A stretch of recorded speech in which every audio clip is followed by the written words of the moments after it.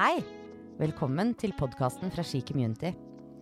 Mitt navn Victoria Wetting, og i denne podcasten snakker jeg med ledere, fremtidige ledere, gründere og investorer.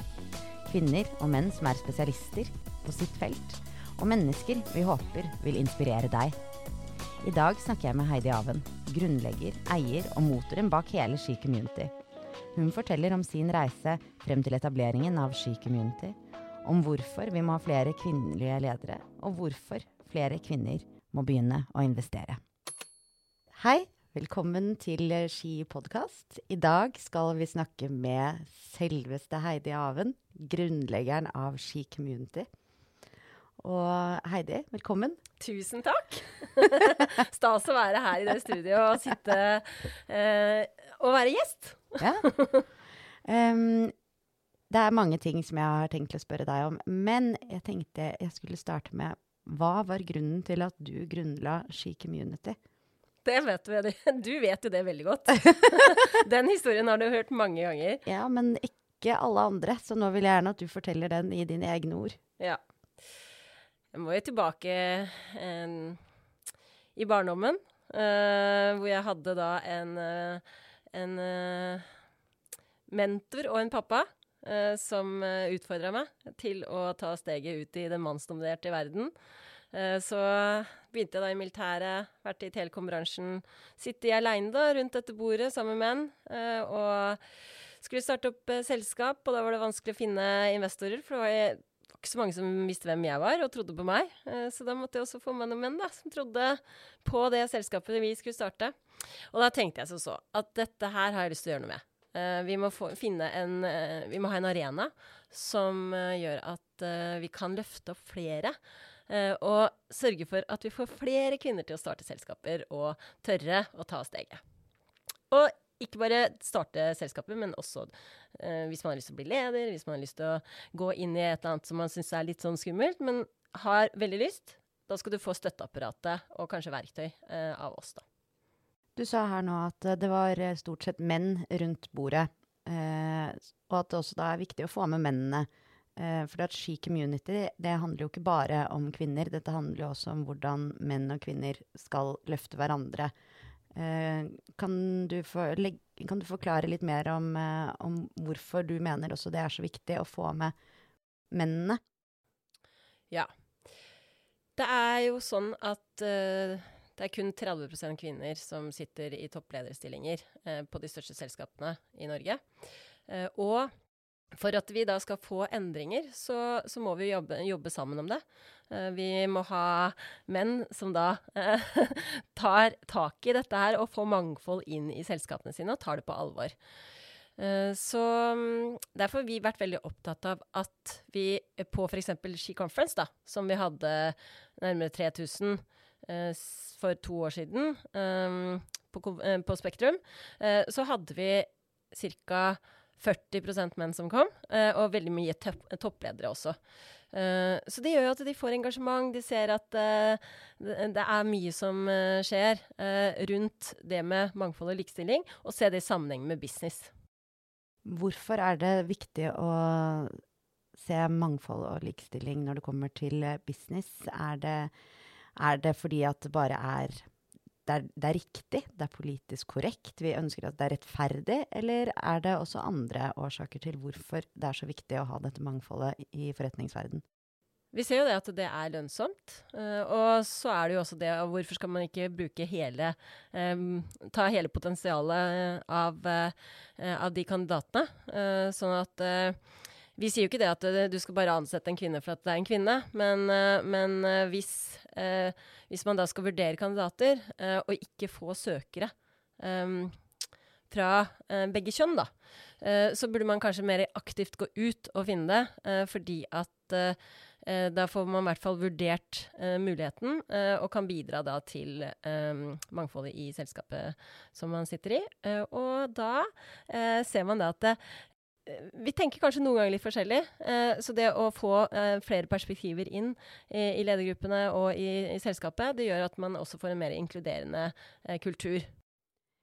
I løpet av disse årene du har drevet med Ski Community, hva mener du, eller hva har du sett og erfart og hørt fra alle som en del av Ski, at det de største utfordringene nettopp for å få mer likestilling og mangfold. Du nevnte nå rekruttering, at det utfordringer i forhold til rekruttering. Er det andre ting som representerer utfordringer, særlig med tanke på likestilling i dag? Det jo forskjeller i de forskjellige bransjene. Sånn som telekom- og IT-bransjen som jeg kommer fra, så kan det være det at for noen år siden så var det ikke så mange som tok ingeniørutdannelse som kvinne. Eller at, altså som jeg var i militæret, da var det 9 kvinner av 100 som gikk på den skolen. Men nå ser vi at det har skjedd en endring i Forsvaret. Det jo så mange kvinner som har begynt der, og sammen med politiet. Men det tar lang tid, så du må jobbe veldig strukturert over lang tid for å få til endringene. Og da ser vi sånn som i shippingbransjen, det ikke så lett kanskje å få kvinner til å være ute på sjø. Og hvordan skal man få til det? Da må man tilrettelegge, og så må man også sørge for at man har et system da, som ivaretar den lille prosentandelen som der. For det klart at det jo noen ganger tøft å være kvinne hvis det bare menn. Jeg hadde en historie fra Caverion, som da de hadde jo ikke toaletter til kvinner engang når de var ute på byggeplassene. Så det å ha et sted å skifte, som da ikke du må stå sammen med mannfolka, det kan være sånne små ting da, som gjør at det enklere for kvinner å komme i en sånn litt mer mannsdominert bransje. Og så tror jeg man må begynne helt i barndommen, og altså hjemme og på skole, og motivere og forstå at det her faktisk gøy.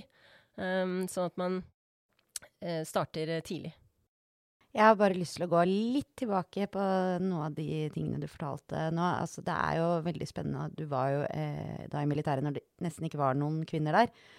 Opplevde du at det var problematisk å være en av få kvinner? Ble du utsatt for noen gang for, om ikke diskriminering, men inngrodde holdninger, eller tanker om at du ikke skulle være der, eller hvordan var din opplevelse som kvinne fra militæret? Ja, det var veldig bra. Det var altså, de behandlet alle likt. Sånn at det klart at når du skal på en sånn øvelse da, og gå i fjellet i 10 dager, så det jo noen fysiske forskjeller mellom menn og kvinner. Sånn at det ikke bestandig at du klarer å dra pulken og ha over så lang periode.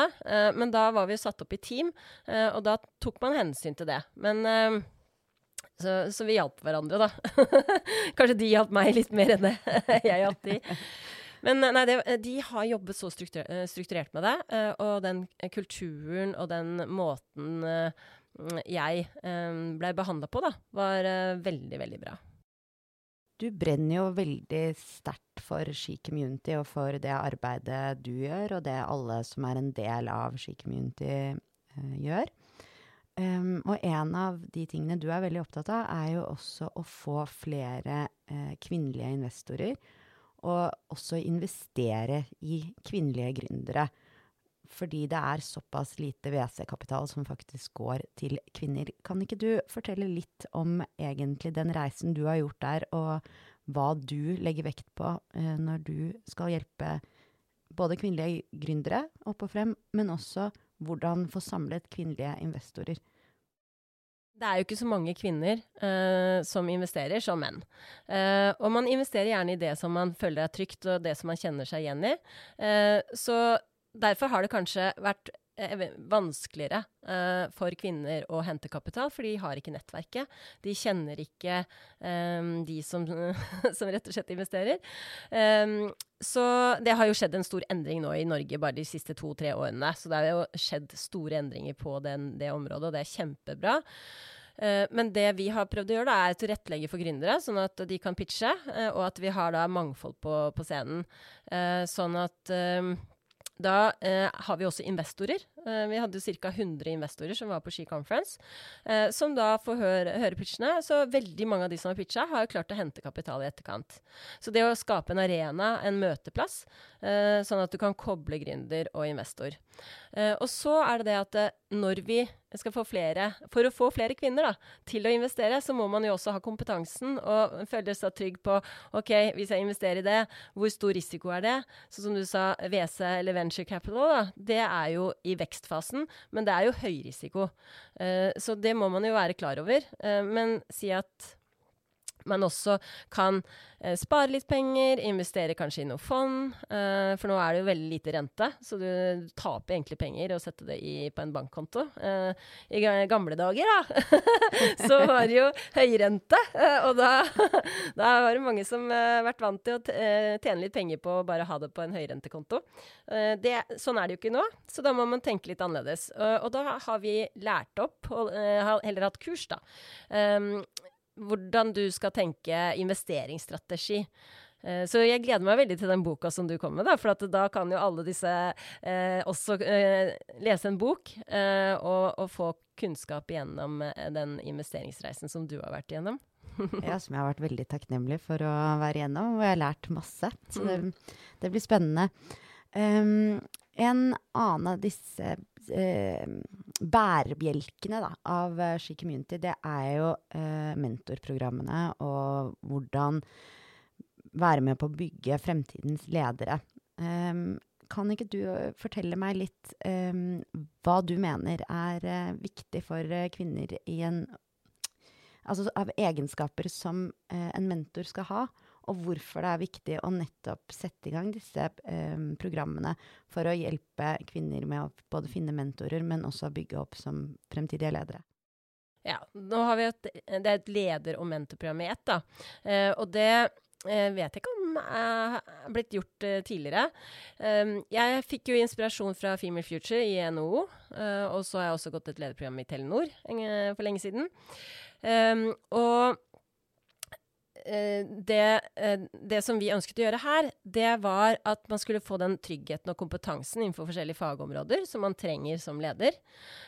Og så at man også får en sånn mastermind-gruppe som man kan faktisk diskutere. Da det 5 og 5 av de mentiene, eller de som går på programmet, som sitter da og diskuterer problemstillinger og bruker de verktøyene, sånn at da får man faktisk også en litt sånn veldig støttegruppe da, til og så da skriver man også en konfidensiell avtale mellom hverandre. Og så det tredje biten, mentorene, det går jo på at når du da går på det lederprogrammet, så har du faktisk en CEO som har erfaring, som du da kan sparre og bruke det, og få den kanskje få litt inspirasjon og kompetanse fra den erfaringen de har i praksis. Og du spurte meg hvilke egenskaper en mentor skal ha. Det tror jeg det det som så fint, at vi har mange forskjellige mentorer på tvers av bransjen. Og noen har jo kanskje behov for å få mer trygghet i seg selv. Andre trenger å trene mer på hvordan skal jeg fremstå, hvordan skal jeg håndtere ansatte eller medarbeidere, hvordan skal jeg være en god leder. Og også dette her med økonomi. Fordi at når du sitter og har lederansvar, så har du ofte det som P&L, da, som du har et stort ansvar i forhold til resultater. Og det tror jeg litt skummelt noen ganger. Jeg kjente jo på det når jeg begynte i Crayon, så plutselig så var det mange tall jeg ikke skjønte. Hvor kommer de pengene inn fra, og hva dette her for noe? Og da å rapportere til Group, som da var på engelsk i tillegg. Så det der å få en erfaren CEO som holder deg litt i hånda, det tror jeg utrolig verdifullt. Har du hatt, du nevnte jo faren din helt i begynnelsen, men har du hatt noen gode mentorer som har fulgt deg? Jeg har så mange mentorer, som organisert på den måten, men jeg har et veldig stort nettverk som jeg kan spørre om hjelp når jeg trenger det. Og da da har jeg en som jeg diskuterer hvis jeg trenger litt sånn energi, da. Så er jeg litt nede, så får jeg opp den. Og så hvis jeg trenger hjelp til mer sånn organisasjon og struktur, så er det kanskje en annen, da, som jeg diskuterer med. Så jeg tror at det å kunne også ha flere å spare med, er også viktig. Jeg må nesten komme med en liten brannfakkel, fordi at dette er jo et argument som mange kommer med. Tidsklemma, kvinne, få barn. Vil egentlig kvinner bli ledere? Er dette et resultat, altså det at vi har 30% kvinnelige ledere, er det også et resultat av at kanskje ikke flere kvinner vil bli ledere? Jeg har jo ikke svar på det, men det er nok, det jeg vet er at sånn som i advokatbransjen, så sier de at selv om de ønsker å løfte kvinner, så er det mange som etter første eller andre barn dropper av. Fordi at de synes det blir for mye, altså det er veldig høye krav i forhold til fakturering, og du har klienter som krever at du må være til stede døgnet rundt. Så det har jeg hørt at kanskje er en utfordring for dem. Og det er jo svaret at ja, da kan det hende at de da prioriterer barn. Men jeg tenker jo at det er jo mange som du trenger jo ikke bli leder når du er akkurat i den fasen hvor du får små barn. Du kan jo også tenke litt mer langsiktig. Så nei, jeg håper ikke det er sånn. Jeg tror at det her kommer til å endre seg. Og så tror jeg også den der fleksibiliteten og at man tilrettelegger for mer fleksibilitet da, i denne, sånn som EY kaller det, employee journey. Hvordan skal du tenke på den ansatte i forhold til hvor de er i karrieren sin, da, og i forhold til hvor gammel du er. Men jeg vil gjerne spørre deg, kvinnelig og mannlig lederstil, er det noen sånn konkrete forskjeller som du tenker at man skulle trekke frem, altså både svakheter og styrker egentlig, men som for deg er mest åpenbart? Dette som heter EQ, Emotional Intelligence. Jeg tror kanskje at kvinner er hakket bedre noen gang. Nå skal jeg ikke kategorisere da, men at de er litt mer opptatt av hvordan folk har det, kanskje. Så jeg er litt sånn at kvinne og mann, ja, det er veldig individuelt. Og det har jo du sagt til meg også, at hjemme hos oss så er det noen ganger jeg som er den der vært i militæret og nei, nå skal vi kjøre på, nå skal vi gjøre dette her. så det er variasjon. Men hvis du nå, Heidi, du har jo veldig store drømmer og visjoner for Ski Community. Du tar jo aldri et nei for et nei. Hva er det ditt sånn hårete mål for Ski Community, hvis du virkelig skulle si at det er det jeg skal få til? Som er sånn helt der oppe som det mest. Det er at vi kan se det på tallene, at ifølge World Economic Forum så tar det jo 257 år å lukke dette økonomiske likestillingsgapet. Og hvis vi kan bidra til at det lukker seg, så er jo det det er litt hårete mål, men samtidig så må vi også tro på det.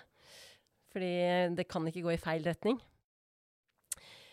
Så sånn, i forhold til ski, så ønsker jeg å ta skiindeksen ut i hele verden.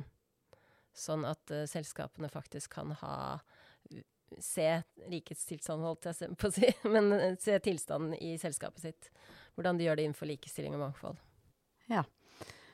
Helt avslutningsvis så tenkte jeg også at jeg ville spørre deg om du kunne gi 3 gode råd til disse kvinnene som er en del av Ski Community, som har lyst til å bli en del av Ski Community, som enten har lyst til å bli gründere, investorer, ledere, men de som er fremtiden for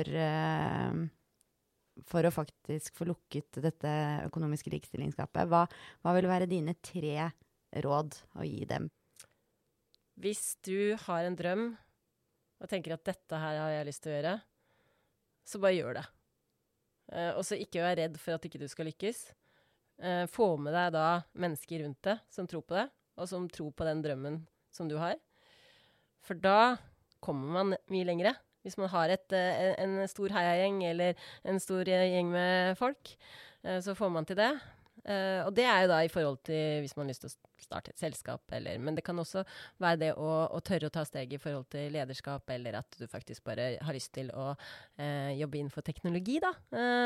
Så tør å utfordre deg selv, gå ut av komfortzonen, og så bare gjør det. Ja. Det var gode råd. Ikke så? Jo, jeg synes det var veldig gode råd, og veldig on point for deg. Så det. Men da vil jeg bare si tusen takk for at du satt og øste av din kunnskap til oss i dag. Jeg synes det var kjempeinteressant å høre. Ja, jeg synes det.